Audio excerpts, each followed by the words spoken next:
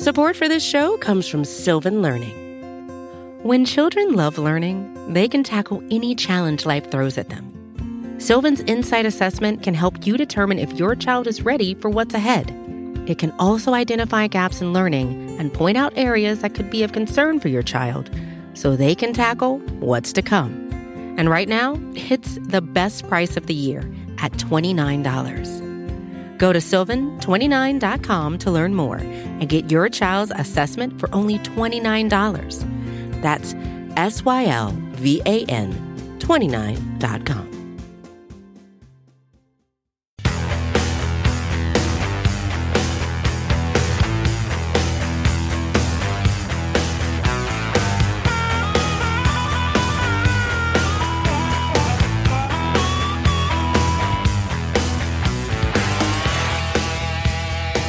Welcome to Bears Over Beers. I'm Jeff Perkins, a writer from Windy City Gridiron, and I'm joined, as always, by EJ Snyder. EJ, Bears are 3-5, not looking too good, but Justin Fields looked pretty good, and we've got a primetime game against the Steelers coming up. How are you doing? I'm good. Despite everything that went on today, we're recording this on a Wednesday, and there was just a lot. Today was just a lot, but despite that, I'm fine. I'm looking forward to the game. And we have a fantastic guest to preview the Steelers game. And our guest is the senior editor of NFL Sites with USA Today and the founder of the NFL Wire Network, a lifelong Steelers fan, Neal Coolong. Neal, welcome to the show, and how are you doing? I'm doing great. It's great to be here. Thanks for having me. Neal, you mentioned that you were a Minnesota native, but you didn't gravitate towards the Vikings. And I said that you saved yourself a lot of heartbreak, but I didn't ask you, why did you choose the Steelers over the Vikings? My whole family is from Pittsburgh. I was born in Pittsburgh. I lived here as a very young kid before we moved around a little bit. My dad's job got transferred a couple times. We ended up in the Twin Cities area. That's where I grew up. That's probably more home than Pittsburgh is. I live in Pittsburgh now. I came out here for different reasons 6-7 years ago. Steelers football it's a culture. I know how cheesy and cliche that sounds, and that's probably what they're going to talk about in the intro on Monday night. But it really is the product of a generation of people, workers in particular, who moved out of the Pittsburgh area when a lot of the jobs, a lot of the work, what it's known for, the steel production and everything, that went away probably before the Steelers even became a good football team. It was gone, and people left the area in large numbers, and they resettled across the country in various different places.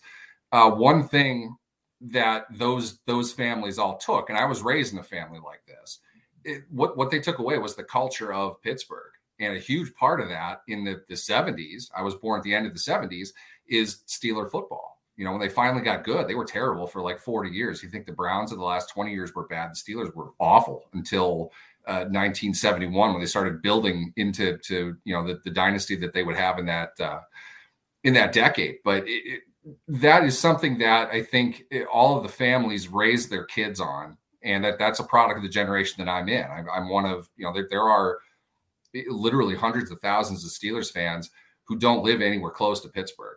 I came back to Pittsburgh, and you definitely see a difference between fans who are not from Pittsburgh and the ones who are. The natives, they're a lot more used to it. They get it. The ones who are from out of town are the most loyal, appreciative fans you're ever going to meet, because, like me, I grew up without the ability to watch the Steelers on a week-to-week basis. And a huge part of my fandom, and I've tried to incorporate this with my daughter to various levels of success, my dad he'd buy us treats and snacks and stuff and let us stay up to watch the Steelers when they were on Monday night. When they played on the local game, when we could see them, it was a huge deal. So that there's such a huge amount of family that goes into the fandom of the Steelers. And I see it very similarly with the Pirates. How anybody can root for the Pirates is beyond me. And the Penguins, a team that has success now, they like it's literally a cultural phenomenon here. People don't really understand that outside of the area. Not to say that Chicago's any different. I love Chicago. I think it's a great town, great fans. But by and large, Pittsburgh is just different. It's really unique in that sense. And people really kind of ride and die with the sports teams here. And the Steelers are the biggest. And you guys chose one, color scheme, black and yellow, and you just stuck with it with all your sports. And, so your closets are probably pretty boring, but hey, like it also makes so that you can kind of mix and match and go to any game depending on what you got. Well, they got you're going to wear a Pirates hat with probably your Penguins jacket and your Steelers jersey. Yeah. Heaven forbid you get hit by a car and the paramedic doesn't know you're from Pittsburgh. That's just the law, the way that Pittsburgh fans are. But I can make fun of that because I'm a part of it and I'm on the outside of it. When I came back here in 2014, the one thing that I noticed the most was everybody wears team gear.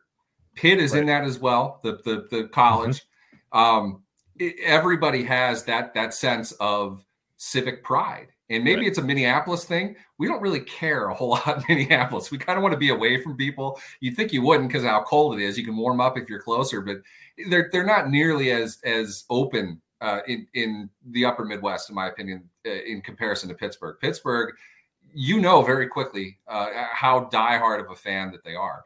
And it's not like they're always excited. They're usually mad. They usually hate the play call. They usually hate the star player, whatever it is. They've got a gripe. They've got, something to do about whatever it is that's going on. And that's kind of an East Coast thing. And Pittsburgh, I'll argue, is much more of a Midwestern town than it is an East Coast team, or an East Coast city. But you have that same kind of mentality. Again, it's ride or die with everything. When they're winning, you couldn't possibly keep them away. You'll see PNC Park for a baseball franchise that treats its fans so badly in so many different ways. If the Pirates put together a winning team by August next year, there's no way in the world that'll happen. But if that were to happen, that stadium would be sold out every night, and that would be the talk of the town. People are so devoted to a team that honestly, it feels like they're trying to lose on a yearly basis. They're all super devoted to everything related to Pittsburgh, and sports is really the biggest part of that. It's been a cultural experience as far as what my parents grew up with compared to what I live with now. Where I've been, people don't wear the gear anywhere else as often as they do here. It's literally 1 out of every 3 people that you run into. And this sounds bad, but men and women, okay? Where I'm from, the women really don't get into sports nearly as much. Here, it's the same thing. It doesn't really make a difference. They're all into it, and it's like a responsibility that they have. They have to know what's going on. They have to be able to weigh in on everything. They take a lot of pride in it, and it makes it makes Sunday evenings sometimes the best nights you've ever had, and sometimes the absolute worst. So I chose the right profession to get into to experience the highs and the lows of a fan base. That's awesome. So as Bears fans, we're in a bit of a low right now. And to help us through that, we bring on beers. And so EJ and I are going to crack one so that we can get through this conversation. I'll go first. Lake Time Brewery, it's an Iowa brewery. I've brought some of their offerings on before. I'm bringing on a JB beer because I can't let EJ out JB me. So this is a peanut butter and banana stout. Nice little can art there with an elephant and little monkeys there. So anyway, I'm excited about peanut butter banana stout. Oh, if only monkeys hadn't been in the news lately. I saw this and I said, "Oh, EJ's gonna love that I bring this on." I am. It's true to type. Yeah. I've had a very sort of upsetting day with lots of new and weird news, and now I can just settle back in, put the loafers on, the comfortable sweater, and JB's got his beer. I'm all good. I went for color matching. We talked about all the colors being the same, so I brought on a black and yellow beer because hey, it's Pittsburgh week. But this is fun stuff. It's called Old Engine Oil. It's a black ale, 6%. Comes from Scotland. Brewery that is very new for Scotland, 1983, actually the 1900s. But it's fantastic. My only gripe about this beer is, like many beers that come from the UK, it's 11.5 ounces. And I just can't help but feel shorted. Yeah, they took their tax, right? Yeah, no, it's fantastic stuff, but viscous, chocolatey, roasty, good old engine oil. So black and yellow, in deference to the opponents this week, but yeah, let's crack these open and get going. I like that. I like the color scheme. And if you guys want to buy us a beer, of course, head on over to our Patreon. That would be great if you check us out there and are interested. We are going to give away our first giveaway this month and have our first happy hour here coming up. So let's get into the Steelers. So my first question to you is about the zombified form of Ben Roethlisberger, who I cannot believe came back to play football in 2021 because he looked terrible down the stretch of 2020. This year is much the same. His adjusted yards per attempt, which I think is an excellent measure of how a quarterback's playing, his QBR, his QB rating, all of those things are at or near his career low. But the Steelers are somehow 4-3. I don't know how they do it. So is Ben actually helping this team win and or is he just doing just enough to keep them competitive?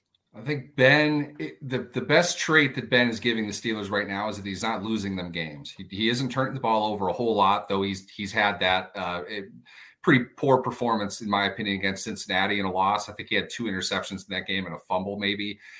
He's not playing perfectly for sure. He's absolutely not within maybe even the top 14 quarterbacks in the AFC right now.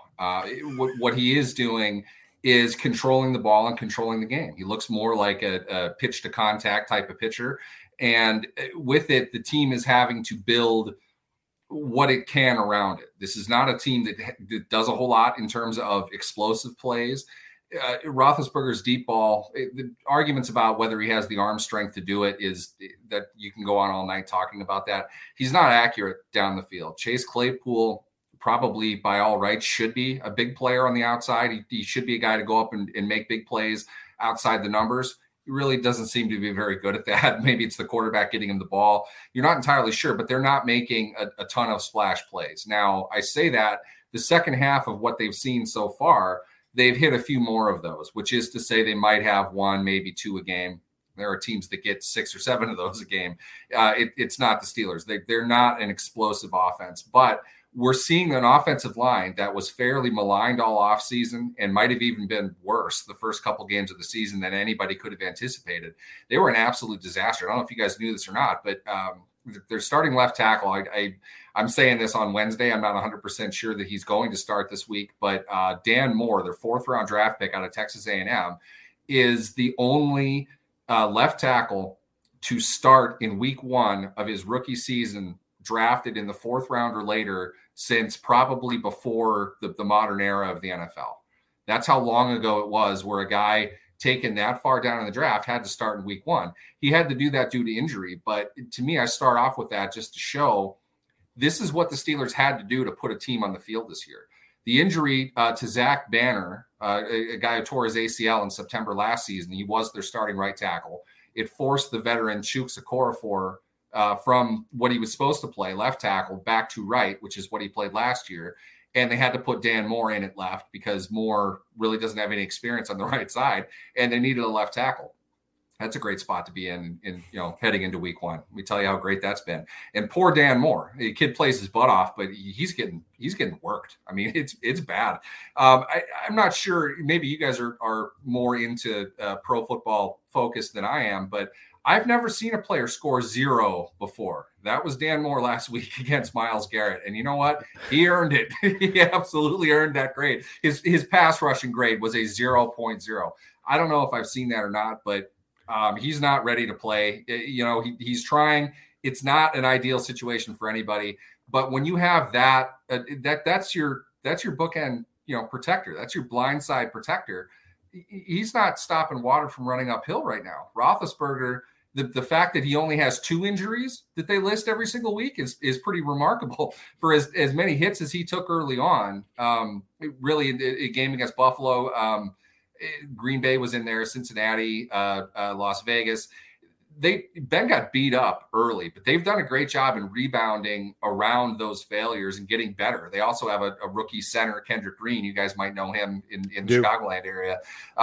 Pretty rough to start. He's kind of showing flashes of mediocrity now. You're seeing an upward trend with him. That's good.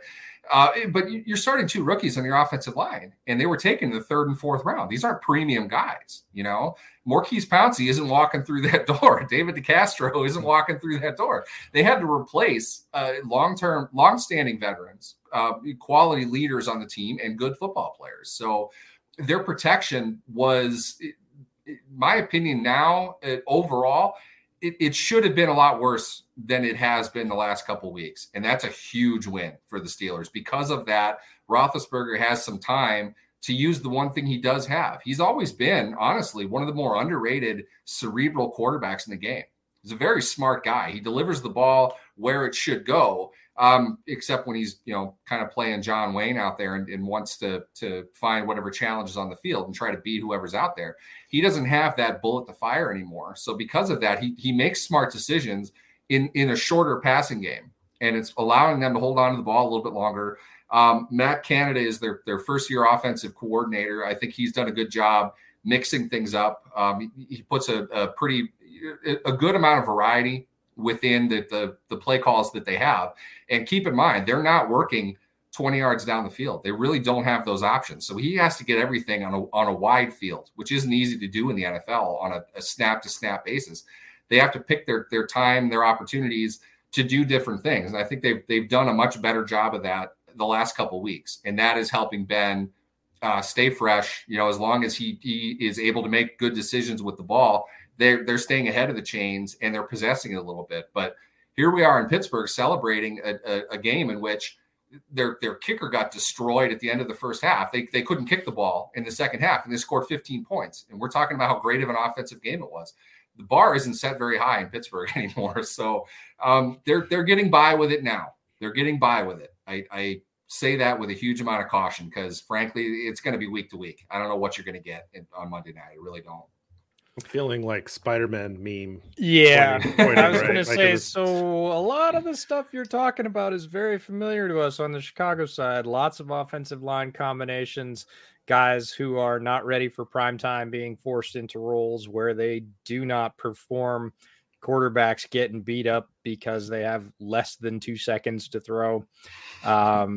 Yeah, there's a lot of that. So some similarities for sure. Some of that, hey, I know you, sort of feeling. Your quarterback's 22. Well, that's the difference, right? Yeah, that's the difference. Slight difference. But Latavius Pig Simmons got a 0 PFF pass. Really? Is grade. that common? Does that happen? It's not common, but there is a name for it. Anybody that's a fan of Animal House, that's the Blutarski. The Blutarski. That is 0.0, Mr. Blutarski. You're at the top of the Delta Pledge class. Yeah, in deck, exactly. So rough indoctrination for a lot of the players. But talking about the receivers that Ben's throwing to, Deontay Johnson currently leads the team in targets and catches, not Chase Claypool, as you alluded to.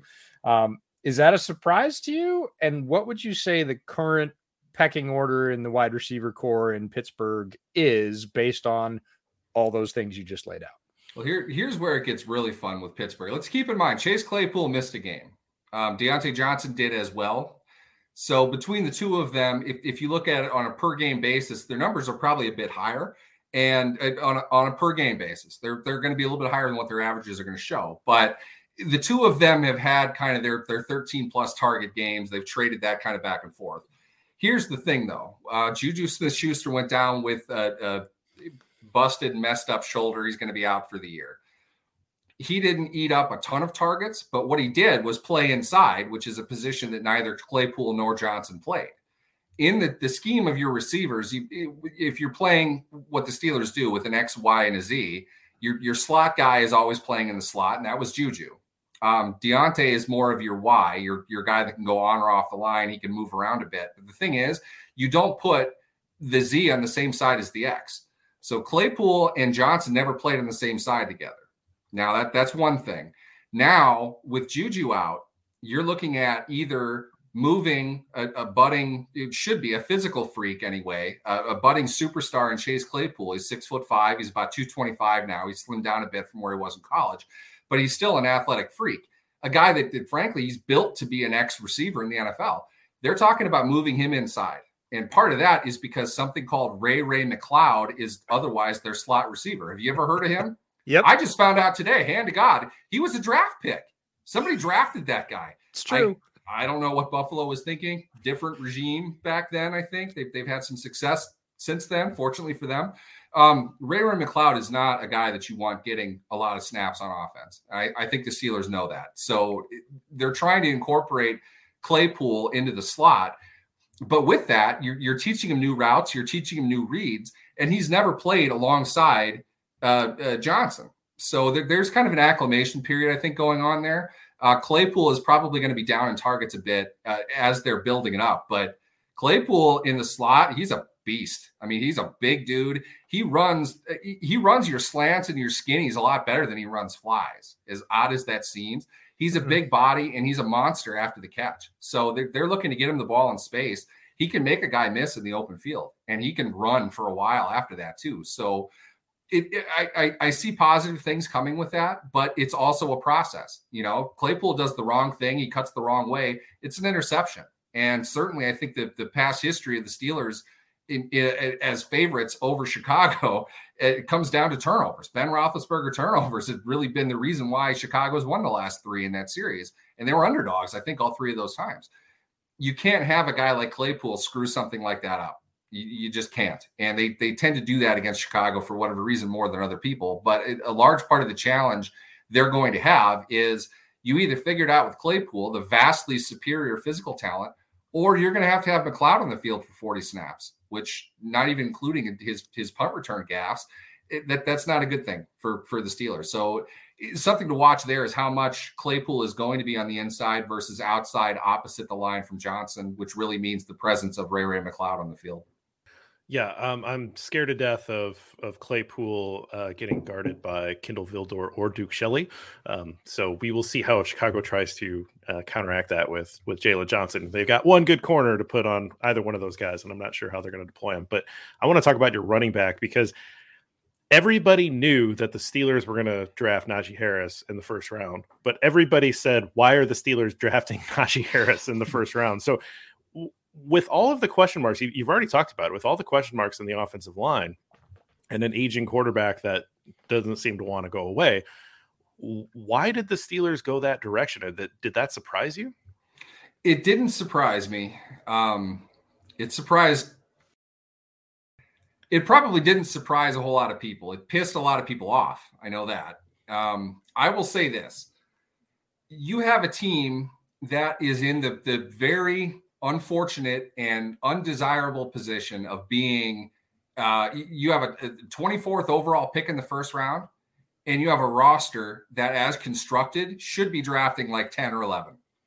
The roster was not good. Okay. The offensive line, they added pieces to the offensive line. I can't even tell you what they had before that. I mean, it was a mess. 2 guys retired, or well, I shouldn't say retired. One retired, one was too hurt to, earn his contract. So they cut him, and he still hasn't played. I don't think he's officially retired yet, but they needed to overhaul their entire offensive line. And on top of that, I have said this since January, if not earlier, they had maybe 2 of the 5 worst position groups in the NFL last season, and it was not their offensive line. Their running backs were terrible. Their tight ends were probably worse. Between Eric Ebron and Vance McDonald, who was playing on like half a leg last year, I don't think I've seen a team with worse tight ends than what the Steelers had. And their running backs were garbage as well. So, yeah, I mean, they need offensive linemen, but they need tight ends and they need running backs. They had more needs than they had picks. They couldn't really do anything else. And you're talking about drafting 24 overall. What quarterback were you going to take? Fields is kind of gone. I bet if Justin Fields was on the board at 24, they might have pulled the trigger. They couldn't move up to where Chicago did. They weren't going to be able to do that. You're talking about, and I'm rambling right now because I'm trying to think of these guys' names. I really honestly don't remember. The kid from Florida that I think the Bucs drafted. True. Trask. I don't know if he's even dressed yet. He's not Trask. A solution. Yeah, Trask. He's not a solution to anything. Did you guys watch Kellen Mond play with the Vikings? Yeah. It's amazing he's even in the NFL. He's horrible. He's a great physical prospect. That's why he goes in the 3rd round. But if he had some quarterbacking ability, he would have gone in the 1st round. That's kind of the upside and the downside with a guy like that. The Steelers weren't able to find anybody at 24 that they absolutely needed to have that filled a need better than Najee Harris at running back. And I understand the advanced analytics and how people trash it, especially fantasy football players. You don't like the idea of a running back because he doesn't have value. I'll tell you what, Benny Snell doesn't have a whole lot of value either, okay? You need to put somebody in there that can actually play, and you weren't getting that in Pittsburgh. Beyond that, as you guys know, Tevin Jenkins was probably the next best offensive lineman at that point.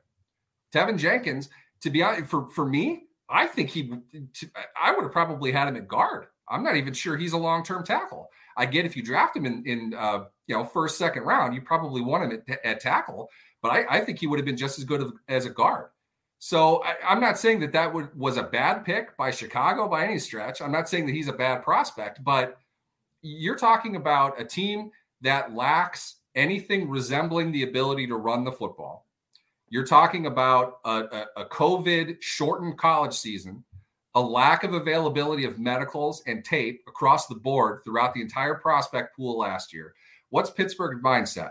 Let's take the experienced guy who's been playing on the big stage, who does everything that we need a guy to come in here and do, and let's give him the ball 300 times next year because we need somebody to do that. Harris fits the bill for that. On top of that, there's one tight end who's worth a first-round pick in this draft, and he's the super freak that's going to go in the top 5. Beyond that, this Pat Freiermuth kid from Penn State is probably the second best tight end, and he's not going at 24. He's not going at 25, 26. He's probably going to be there for them in the second round. So we got 2 major needs taken care of right away.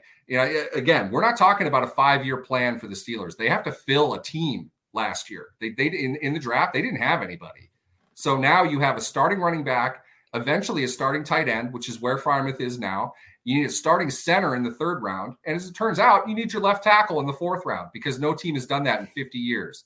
That's not a team that has the luxury of saying, well, expected points tell you that he's not going to give you any value. They need somebody that isn't Benny Snell in the backfield, okay? It's that simple. Vance McDonald couldn't have filed his retirement papers fast enough. They didn't have anybody else to play tight end next to Eric Ebron, who really isn't a tight end anyway. I don't know what other direction they go in. You lay all of it out, Harris makes the most sense of a really rough situation. They were in a tough spot. It's really that simple. But I think Harris does fill a need. There are things about him I like. There's stuff that I don't like. He's doing well right now. He's not a big game back or a big play back, but he's going to do a lot of things for you. They're going to help you win games, and they needed to find guys that could do that. That's why Harris was their guy. The results on this draft, to be honest, with the Steelers right now are fantastic. They've done a great job developing the players that they've had and saving what I thought was going to be at best a 7-10 season. They might do better than that now. That's impressive in my mind.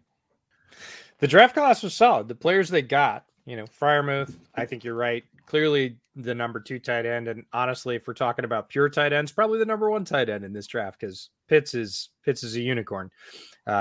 He's like Claypool, but bigger. So, they got good players. Najee Harris, great player, great pedigree, much better receiver, I think, than a lot of people give him credit for. He's advanced in that area. He's not going to get Ben killed, right? That's not if he's running chips, he knows how to block. So not a bad pick. And down the line, I think people might let off on the fact that he was a 1st-round running back just because he is going to be a solid player that does contribute. The answer is he was taken at 24 overall. I understand how many Hall of Fame players that there were around him drafting at that spot in the draft, but it's the bottom 3rd of the draft. Sometimes you just need to go get a dude that you need. Sometimes it's as simple as that. The mid-round running back myth, I know, doesn't work for everybody the way it worked for the Saints 7 years ago when they got Kamara, whenever that was.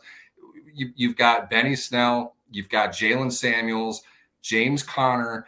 All of these guys have shown at one point or another that they might have some ability. And Conner is a decent NFL player. He just can't play more than 11 games a year.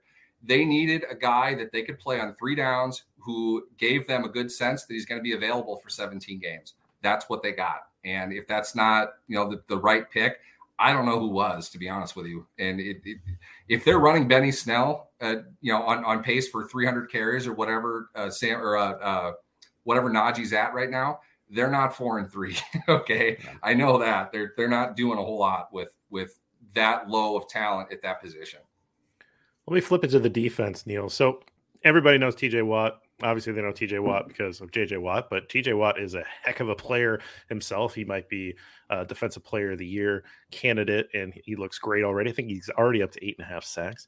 Minka Fitzpatrick's probably a guy that most people know about. An excellent free safety, probably one of the best, if not the best in the league. Who else is on this defense that makes this thing run? Like, who else are the guys that Bears fans should know and be worried about for the Monday night game? To be honest with you, the one guy that you should be talking about, even ahead of TJ Watt, is Cam Hayward. In my opinion, I don't know if there's a defensive player who's playing better all around right now than Cam Hayward is. TJ Watt's a fine player. Certainly no knock against him at all. But the team MVP is the guy that has to play basically two positions and play as two players the way that he has, and that's Hayward. Stephon Tuitt is supposed to be playing defensive end. Tyson Alualu is supposed to be playing nose tackle. Neither of those players are available for him. Tuitt hasn't dressed yet. He's been on injured reserve since the rosters were announced. Alualu went down, I think, in week 2? He hasn't played. He's got something called Isaiah Buggs playing next to him. I'm pretty sure you guys have never heard of him. He's not an everyday NFL guy. Chris Wormley is a good veteran player who stepped up, but he's not at Tuitt's level. And for Hayward to be making the plays that he is, to be grading out the way he is, game in and game out, doing the things that he's doing, you're watching a dominant NFL player, and you're going to see him. I would honestly, it's like we're exchanging what restaurants to go to when we're visiting each other's town. If there's one player on the Steelers I would want Bears fans to watch, it's Cam Hayward. And if you love watching football, you're going to love watching Cam Hayward. He's a beast. He's a dominant player who does not get nearly as much recognition as he should. If he were to be hurt right now, I think the Steelers legitimately might win one more game this season, and that's only because they play Detroit after they play Chicago. Yeah, well, I'll just read my next question, given that. Is Cam Hayward the most underappreciated defensive superstar in the league? Because I knew I should have kept this up. Sorry. No. It was all to set this up. It's all That's good. all right. Because you went right for it. Full agreement. Cam Hayward is the guy in the NFL that nowhere near enough fans watch, know, or talk about. He is playing at the level of Aaron Donald with about a third of the press. And again, with less overall talent, especially after this week around him. And he does it week after week. He does it year after year. He's been incredibly consistent, productive, explosive, everything you need from a defensive superstar. And people just don't say his name a lot. Do you have any explanation for that? He doesn't get the kind of sacks that make highlights. He doesn't have endorsements because of the position that he plays. And I don't think people understand. You understand TJ Watt. You understand, hand placement, getting past a tackle. You understand that one-on-one battle that you get, the edge rusher versus the tackle. You see that easily in the regular TV footage, and probably, there are hardcore fantasy players that understand the value of sacks. I'm sure they're scored pretty well. Hayward plays two different positions. He plays your kind of quintessential 5 technique in a 3-4 alignment, which isn't all that common. What he really plays is a 4-eye, which is kind of on the outside shade of the guard. He looks more like an interior defensive lineman. He's an all-pro at both of those positions if you were to give him out. But the problem is you've got pure pass rushers playing defensive tackle nowadays, and you've got pure pass rushers playing defensive end. Your edge rushers, which has become its own position, it takes away from the pure ability of a guy like Hayward, the pure production that he had. I hate to stray into this, but you look at Richard Seymour, for example, from the previous generation. Dominant two-position player for very good Patriots defensive teams. He still isn't in the Hall of Fame, which is ridiculous. There's no way he's not going to be in the Hall of Fame. He doesn't have the All-Pro and Pro Bowl accolades the way that he should. Hayward is going to add to those, and Hayward's going to be kind of the benefactor of the attention, I think, that Seymour generated for not being the Warren Sapp defensive tackle and not being of course, can't think of a dominant edge rusher from that day. This is wrong, but Joey Porter, players like that got a lot of accolades, that racked up sacks, that got highlights. They're the ones that won Pro Bowls, all pros. That process has diversified to the point where they're able to acknowledge players like Hayward who are playing two different spots and doing it at a high level in both of them. So he really is kind of collecting multiple All-Pro awards, which he will this year as well. I think people are going to recognize him more if the Steelers were to put together an outstanding run of high-level defensive play. The fact that they are where they are right now is absolutely remarkable, and that's how good Cam Hayward is. Watt missed a game and has been playing kind of on a bulky groin for all but 4 quarters of the season to this point. Alex Highsmith is the defensive end the outside linebacker opposite TJ Watt. He's a good young player. He's not Watt and he's not Hayward, but he's pretty good. Outside of that, like I said, Isaiah Buggs, who, nobody knows who that is. Chris Wormley has done a pretty good job, but it's not like he's a dominant snap-to-snap player. You're not getting great play out of the inside linebackers in Pittsburgh. Devin Bush is supposed to be a lot better than he is. He's coming off of injury as well, so there's a kind of a process involved with that. I don't think that Joe Schobert has really lived up to what you kind of hoped he would be in Pittsburgh. Minkah Fitzpatrick is not playing well this season. You're getting decent play out of their secondary, but all in all, the product on the field minus Hayward is not nearly as good as what you think the hype would be for the Steelers defense. Hayward in there, though, makes them a unit that's allowing, I think, something like 21 points a game, and one that just shut the Browns' rushing attack completely down. They had half of their yearly total just last week. Hayward is doing that a large part on his own, and I hope he continues to get more recognition for what he's doing, and I think that he will. I think Bears fans have a good sense of that when they got a player pretty similar in Akeem Hicks. So I think they can appreciate where you're coming from there. But we're going to move to the speed round, which we've been introducing this year, which we're enjoying quite a bit because these are a little more lighthearted, a little more fun, and we can go tangential to football. But first one, Steelers are going to be wearing their Color Rush uniforms this Monday. Is that their best kit? I would say no. Give me the Bumblebees. Okay. Here, the defend yourself, sir. The trick to that, though, is they don't wear those anymore. So I don't know if that counts. But here's the thing. It's like I grew up, as I said, in Minnesota. Okay. I'm a big Twins fan. The Metrodome was the most god-awful, decrepit stadium we've ever been to. True. But I was in tears when they blew it up because it was our decrepit, awful mess, The Bumblebee uniforms, when Pittsburgh first introduced those, they had then running back, oh my God, I forgot his name, Isaac Redman, who's not the trim kind of guy, out wearing these ridiculous looking things, these Charlie Brown jerseys with these weird tan pants, and he looked soft, he looked pudgy. It wasn't a good look for anybody. And all of us mocked and ridiculed, and we made fun of it up and down. Then they played them in primetime games, usually against like the Ravens or, big competitive games with big audiences. And they won those games. There are a lot of highlights in those games. One of the best, I don't think there are more than maybe 2 games that I've ever seen a quarterback play better than Ben Roethlisberger did in the Bumblebees against the Colts back in 2014. 522 yards, 6 touchdowns. He destroyed he had like 40 completions and like 9 incompletions or something like that. Just a ridiculous game wearing the Bumblebees. They beat the Ravens without Ben in a game wearing the Bumblebees. It got to a point where it became ours. It's like we know how stupid this looks. We know that everyone else laughs about it. We're fired up whenever they wear them. This is prime time, viewership now. We want to root for this team even harder when they're wearing these stupid jerseys. So for me, I would say those. But if not, the 70s throwbacks are absolutely golden. I wish they'd go back to gray face masks, to be honest. There you go. There's your take from the speed round.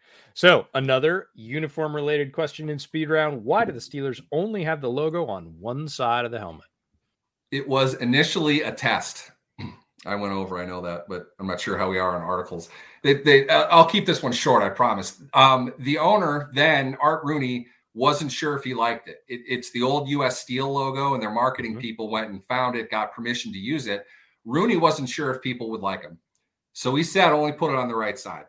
So they did, and it turns out people really liked them, and Rooney just said, just keep them. It was as simple as that. It's the dumbest thing in the world, but they just never changed it. So To be honest with you, I don't even notice it anymore. I read that on here and I was like, wow, I haven't thought about that in a couple of years. But yeah, it's a very Pittsburgh story. You know, I think that's part of the appeal. It's goofy, it's stupid, it's far.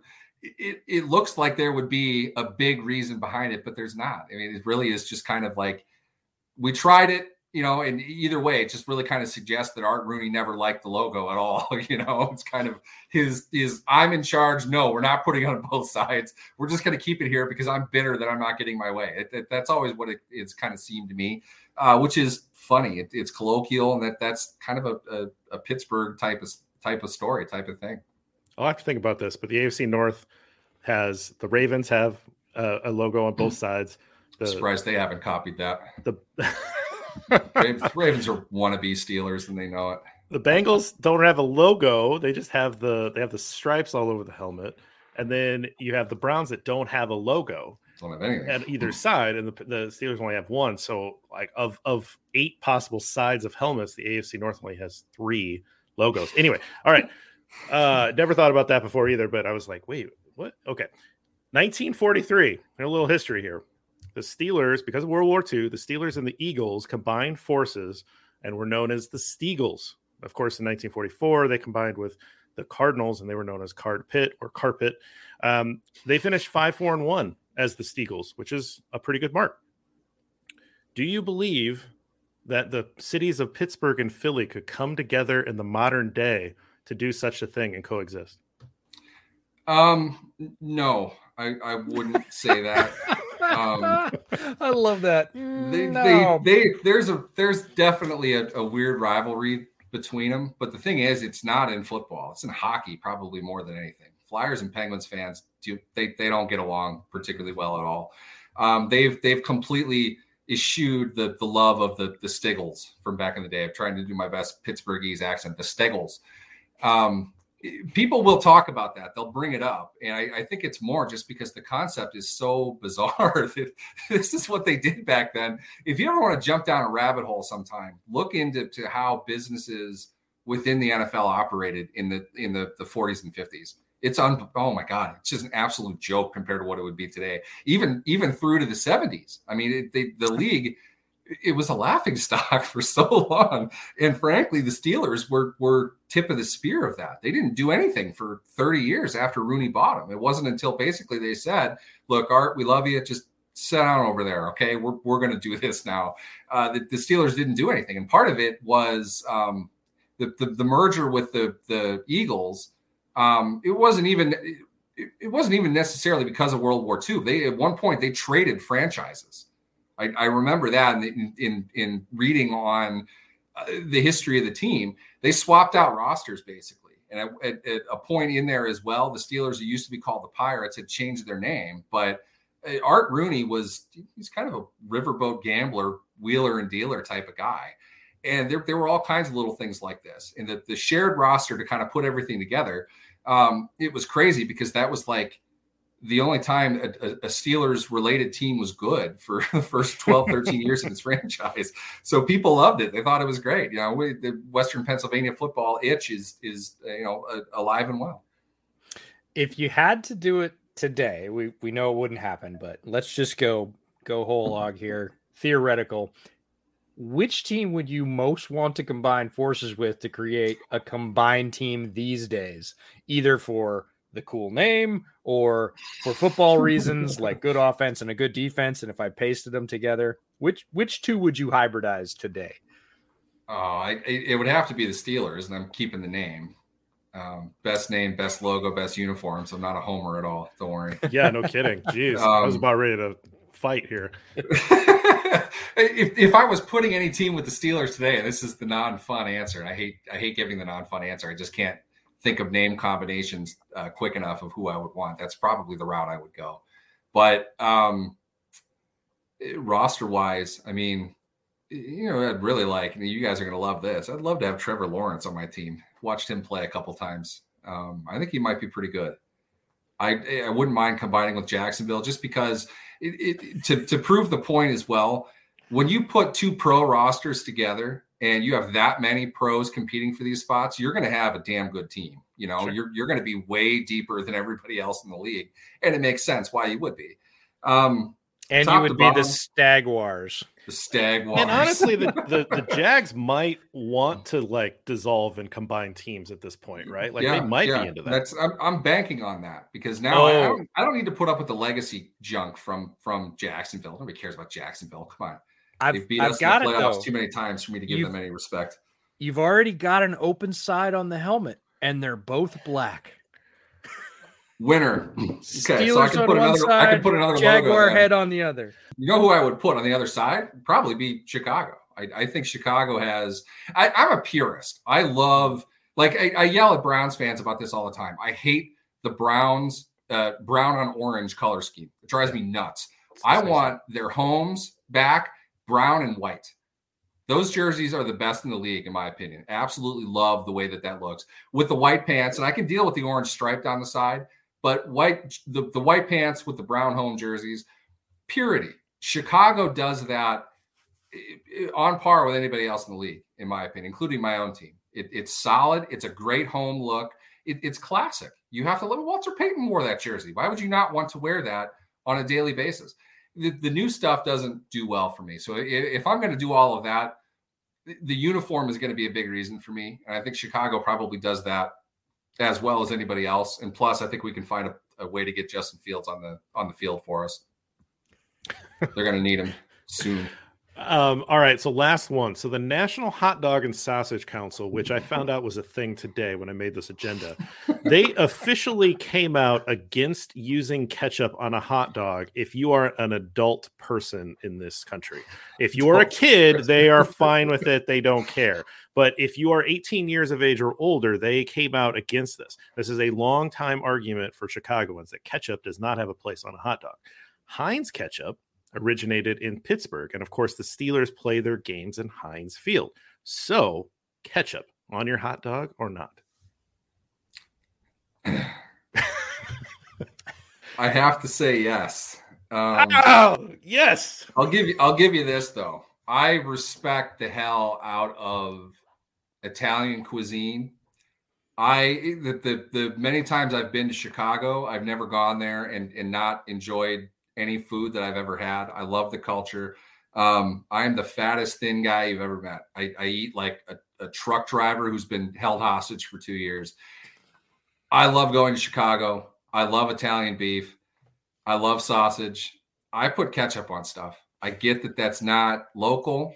I can get away with putting tomatoes on it, and that's fine. If it's going to be like an issue with people, that's fine. But to me, ketchup and mustard should be on a hot dog. Brats are probably more of my thing. Italian sausage, it's the same to me. Ketchup and mustard, if I can have that. I love it. Ketchup for me, for the record, only on fries, but whatever, man. Like you fair. do, you know. Fair, yeah. I had to ask the question, and I've had a feeling that you were going to go that direction. So you honestly think I could say on this show, as representing Pittsburgh, that I don't eat ketchup? That's why I eat ketchup like crazy. I'm not even kidding you. I'm with my daughter. She's 8 years old, and we've gone through like 2/3 of a bottle of ketchup in like a week and a half. I was just thinking that before I came on, like, how do we even do this? I don't even know where it goes, but we eat ketchup with everything. That can't be good. I'm not sure, but I love ketchup. I've always loved ketchup.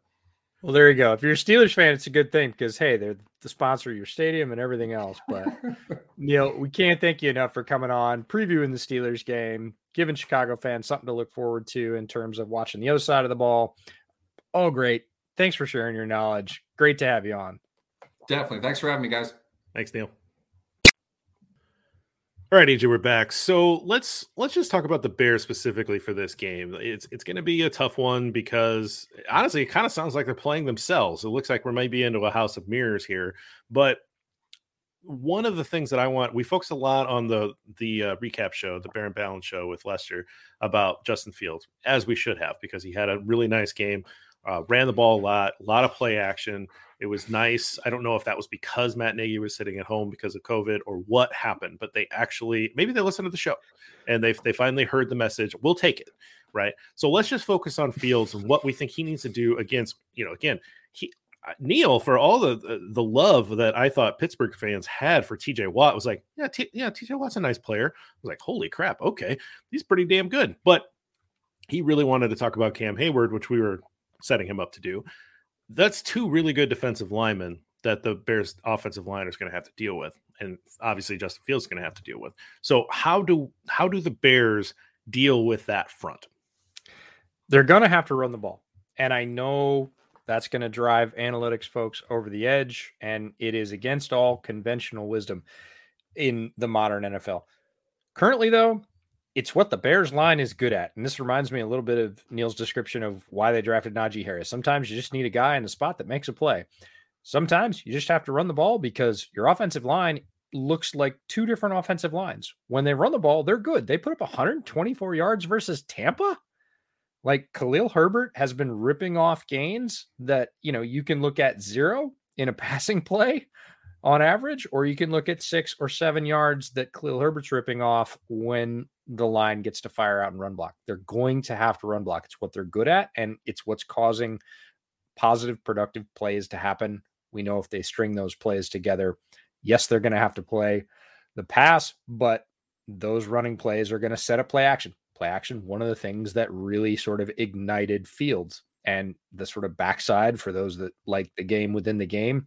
Chicago got creative on the blocking, right? For those play action passes and rollouts, they pulled tight ends to the opposite side for wham blocks. They did some things that they hadn't done in previous weeks to keep Justin Fields upright, which, you're going to get nothing but celebration from me on those plays because it's saying, hey, we realize we have a problem. But the run is going to set up some positive plays because Khalil Herbert's been playing well. It's going to set up play action and make those gaps just a little bit bigger. And with that creative blocking that they threw in there, I think they really are going to have to run the ball, because if they just drop back 50 times in a game and let those guys tee off on the offensive linemen, it's not going to go well for Chicago. Yeah, absolutely. Flip it around the other side. The pass rush largely has disappeared the last 2 games because Khalil Mack was hurt, and then Khalil Mack missed the last game. I don't know if Khalil Mack is going to play Monday night. Again, we're recording this on Monday. We don't know exactly where he's at with his injury. They did make a roster move that maybe indicated Mack might be coming back, but that's really tough to read the tea leaves this early in the week. And they get the extra day because it's a Monday game. If Mack's in there, that really makes a difference. But if not, they have to be more creative than they were in the last 2 weeks to try to manufacture a rush. Because you don't have that world-beating force of Mack on the edge. If you don't have that world-beating force of Mack on the edge, I should say, then you have to get creative and you have to find ways to create a rush, because Ben Roethlisberger is going to get the ball out fast. But if he doesn't, and you can get in his face, he will make mistakes. Roethlisberger is not immune to turning the ball over. Neal mentioned it as well. And he's a guy that at this stage in his career probably doesn't want to take too many more hits. He's taken a lot of punishment. So maybe you can get into his head early and he'll start to make bad decisions. I hope so. We've said this all year, that this defense is a bit of a house of cards, and it has not looked like that because the rush has largely been effective through most of the season, not the past 2 weeks.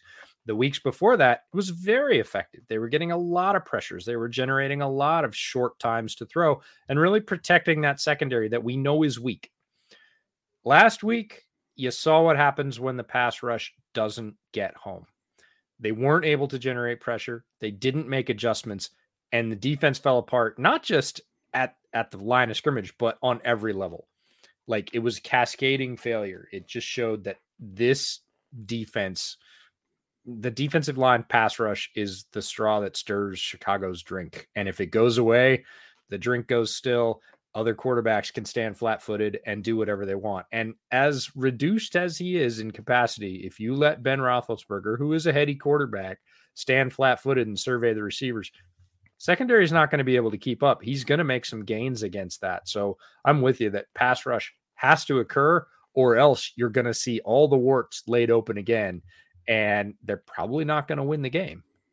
Yeah, Roethlisberger's smart enough to throw at 20 and at 22 and away from 33, right? He's been in the league long enough to know those things.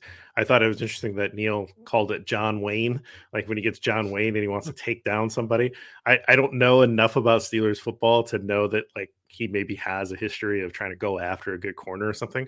It doesn't seem like that's where Ben's at in his career right now. Like, he doesn't seem like he trusts his arm enough to try to challenge Jalen Johnson. So it'll be really interesting to see what Chicago does. Like, is Sean Desai going to have Johnson travel with Deontay Johnson or Chase Claypool to try to take away one of those guys, or is he going to get creative and move them around? Like, what is he going to do to try to counteract what are two good wide receivers? And I know that the numbers aren't great for Claypool so far this year, but we know that we've seen Claypool make big plays since he got into the league last year. But I do want to make a point, and we talked about this before about takeaways, and you kind of ran some numbers and figured out where they're at.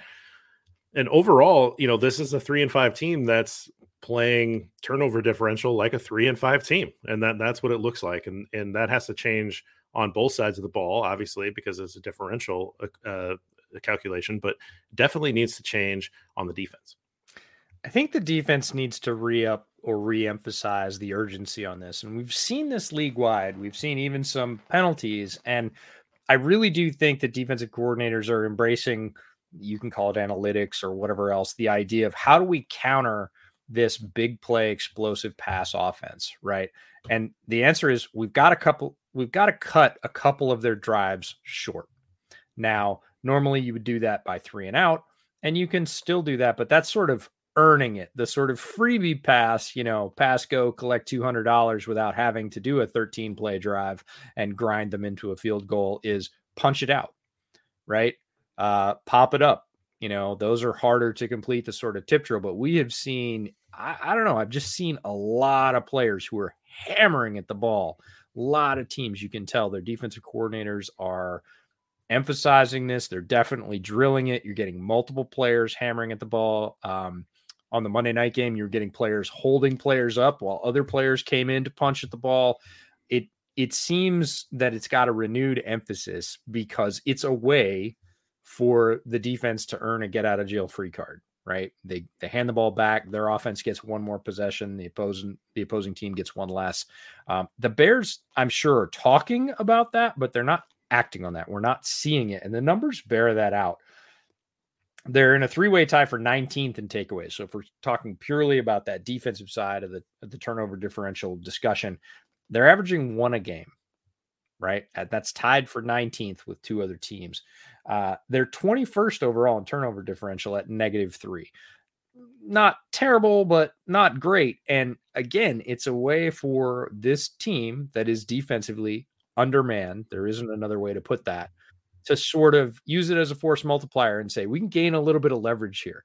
We can get our guys off the field. We can keep them rested a little bit more. We can keep them from being exposed by being out in those long 12, 13, 15 play drives. And we can give Justin Fields one more bite at the apple, right? And they need to find a way to do it. They need to get a renewed emphasis on whatever they can do to generate those. Because you hear the players talk about them. You hear Eddie Jackson saying, oh, anybody could tackle, but the real ones turn the ball over. Yeah, well, you're not. All of you as a unit are not turning the ball over. You're negative overall, and you're averaging just 1 a game, which is down near 20th, bottom third of the league. So I think the Bears have to kind of pull that trump card out, because there's not a superhero solution in terms of personnel, somebody coming back off IR.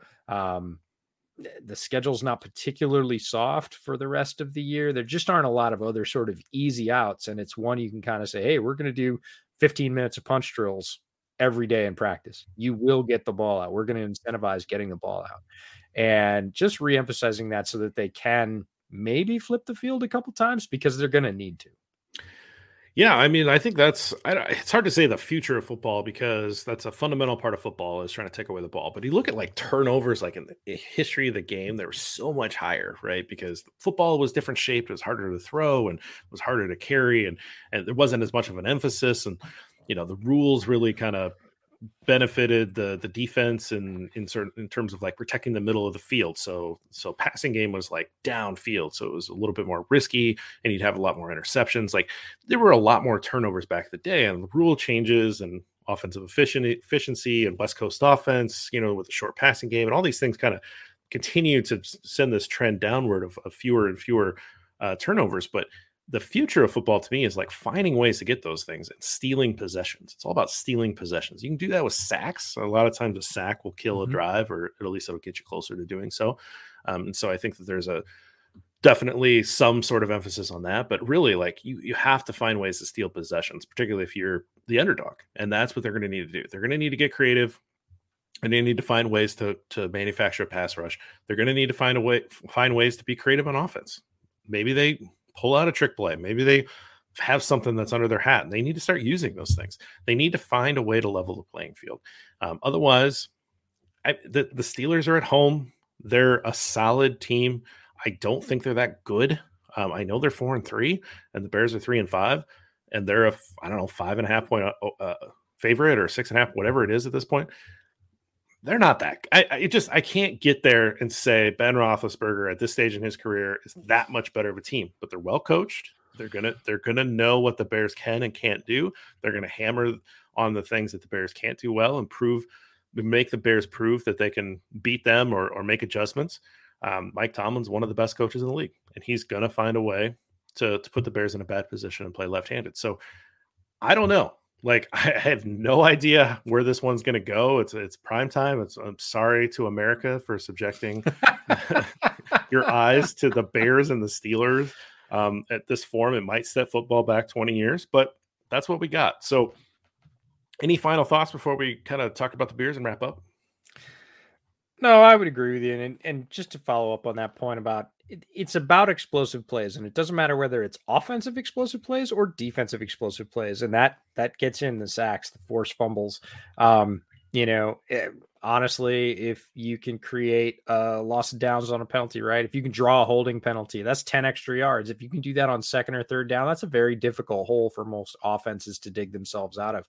Not a lot of plays in the playbook for 2nd and 20 or 3rd and 20. So it's all about explosive plays and sort of managing those on both sides, limiting them and trying to create as many as you can, no matter which unit's on the field. And it feels like that onus has really gone to offensive defense. Again, with the rule changes away from special teams, they're de-emphasizing kickoffs, punt returns for any amount of yards are way down. And you're just going to have to find the ways to grab a couple of plays a game, because that's the difference. There are a lot of close games. I think you're right. This is a close game. You look at the records. I'm not so big on the point spread. This game could easily go either way. It feels like a fairly equal tilt in a lot of ways, but it's going to come down to, therefore, just a few plays, which are probably going to be made by just a few inches. There's a lot of parity in the league, and that's the difference. So if you come up with one or two of those explosive plays on either side of the ball, you're going to tilt the odds in your favor, and that's going to keep you in the game till the end, which is honestly what Chicago should be rooting for at this place in their development cycle as a team and this particular season. So if you don't make them, you're probably not going to win the game. You might, if Justin Fields puts on the cape again and makes you a couple of those plays all on his own, like he did last week. But otherwise, everybody else is going to have to get into the act. You can't count on that for a win. Not yet. Not yet. Maybe we'll start counting on that later. All right, let's get back to the beers here. This is Lake Time Brewery. It is the peanut butter banana stout. I picked this up because I knew EJ would laugh, and it's fine. I would like it to punch me in the face a little bit more. It's a little bit more subtle than I would prefer. I would like to taste a little bit more peanut butter, and I would like to taste actually a lot more of the banana flavor, which I think is there, but not nearly as pronounced as I would like it to be. What about you? I would say that makes you odd that you want more banana flavor in your beer, but the peanut butter, I agree with you. I had the peanut butter beer a couple of episodes ago from Lucky Envelope Brewing here in Seattle, and I love the beer overall, if listeners remember, but somebody asked me, do you taste a lot of the peanut butter? And I was like, no, I think it's just a hard flavor to translate to beer. You're not going to get like a big peanut or peanut butter flavor. The banana flavor I could deal with less of. You could deal with more of. That's neither here nor there. But this is Harveston Brewing out of Scotland. Old engine oil. Great picture of a little old car on the can. It's a black ale. I am a sucker for a black ale. Now, there was a big debate several years ago in the beer world. They were calling them black IPAs, and that was a misnomer because they weren't India Pale Ales. They were just pale ales. So black ales, one of my favorite. It's very nicely balanced on the alcohol. It lives up to the viscous, chocolatey, and roasty. It's basically somewhere between a porter and a stout, but it's got the cleanness of an ale on the back end. And I personally love that combination. Would highly recommend this to anybody that likes that style. It's lovely stuff. Little bit difficult to find in the States. I found it at kind of a specialty beer store, again, imported from the UK. But if you can get your hands on it, I love it. It says it won Best Porter, not sure at which contest in 2010. Good stuff, and I can see why. And there's a little pun on the top which says beer ingenuity. Ooh, wow.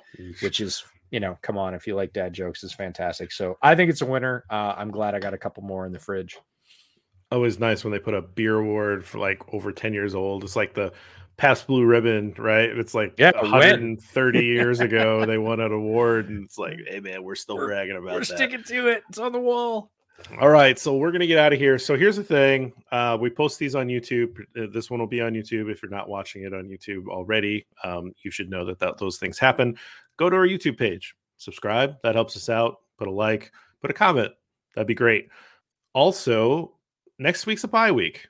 And so we will probably be taking a bye week or maybe doing something different. But don't necessarily expect us to be back in this space next week because podcasters need bye weeks too. Yes, they do. Just know that might be coming. Otherwise, a couple articles on the website that I've written. Obviously, great staff at Windy City Gridiron putting out great stuff every week. Make sure that you're hitting that up. What's going on with you? Bootleg Football Podcast should be out by the time everybody gets this on Friday. It's a week 8 recap, week 9 preview combo, and bootleg shot of the week, all the regular fun there.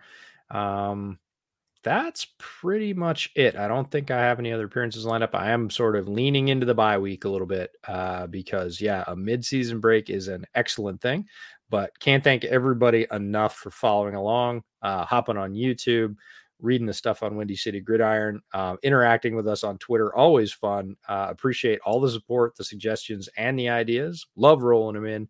Hope you like all the guests. Tell us if you do. Tell us if you don't. We're just going to keep bringing them on for this season. We think they add a lot to the preview shows, and we hope you think so too. Yeah, thanks everybody for listening, and we'll talk to you later. Bear down.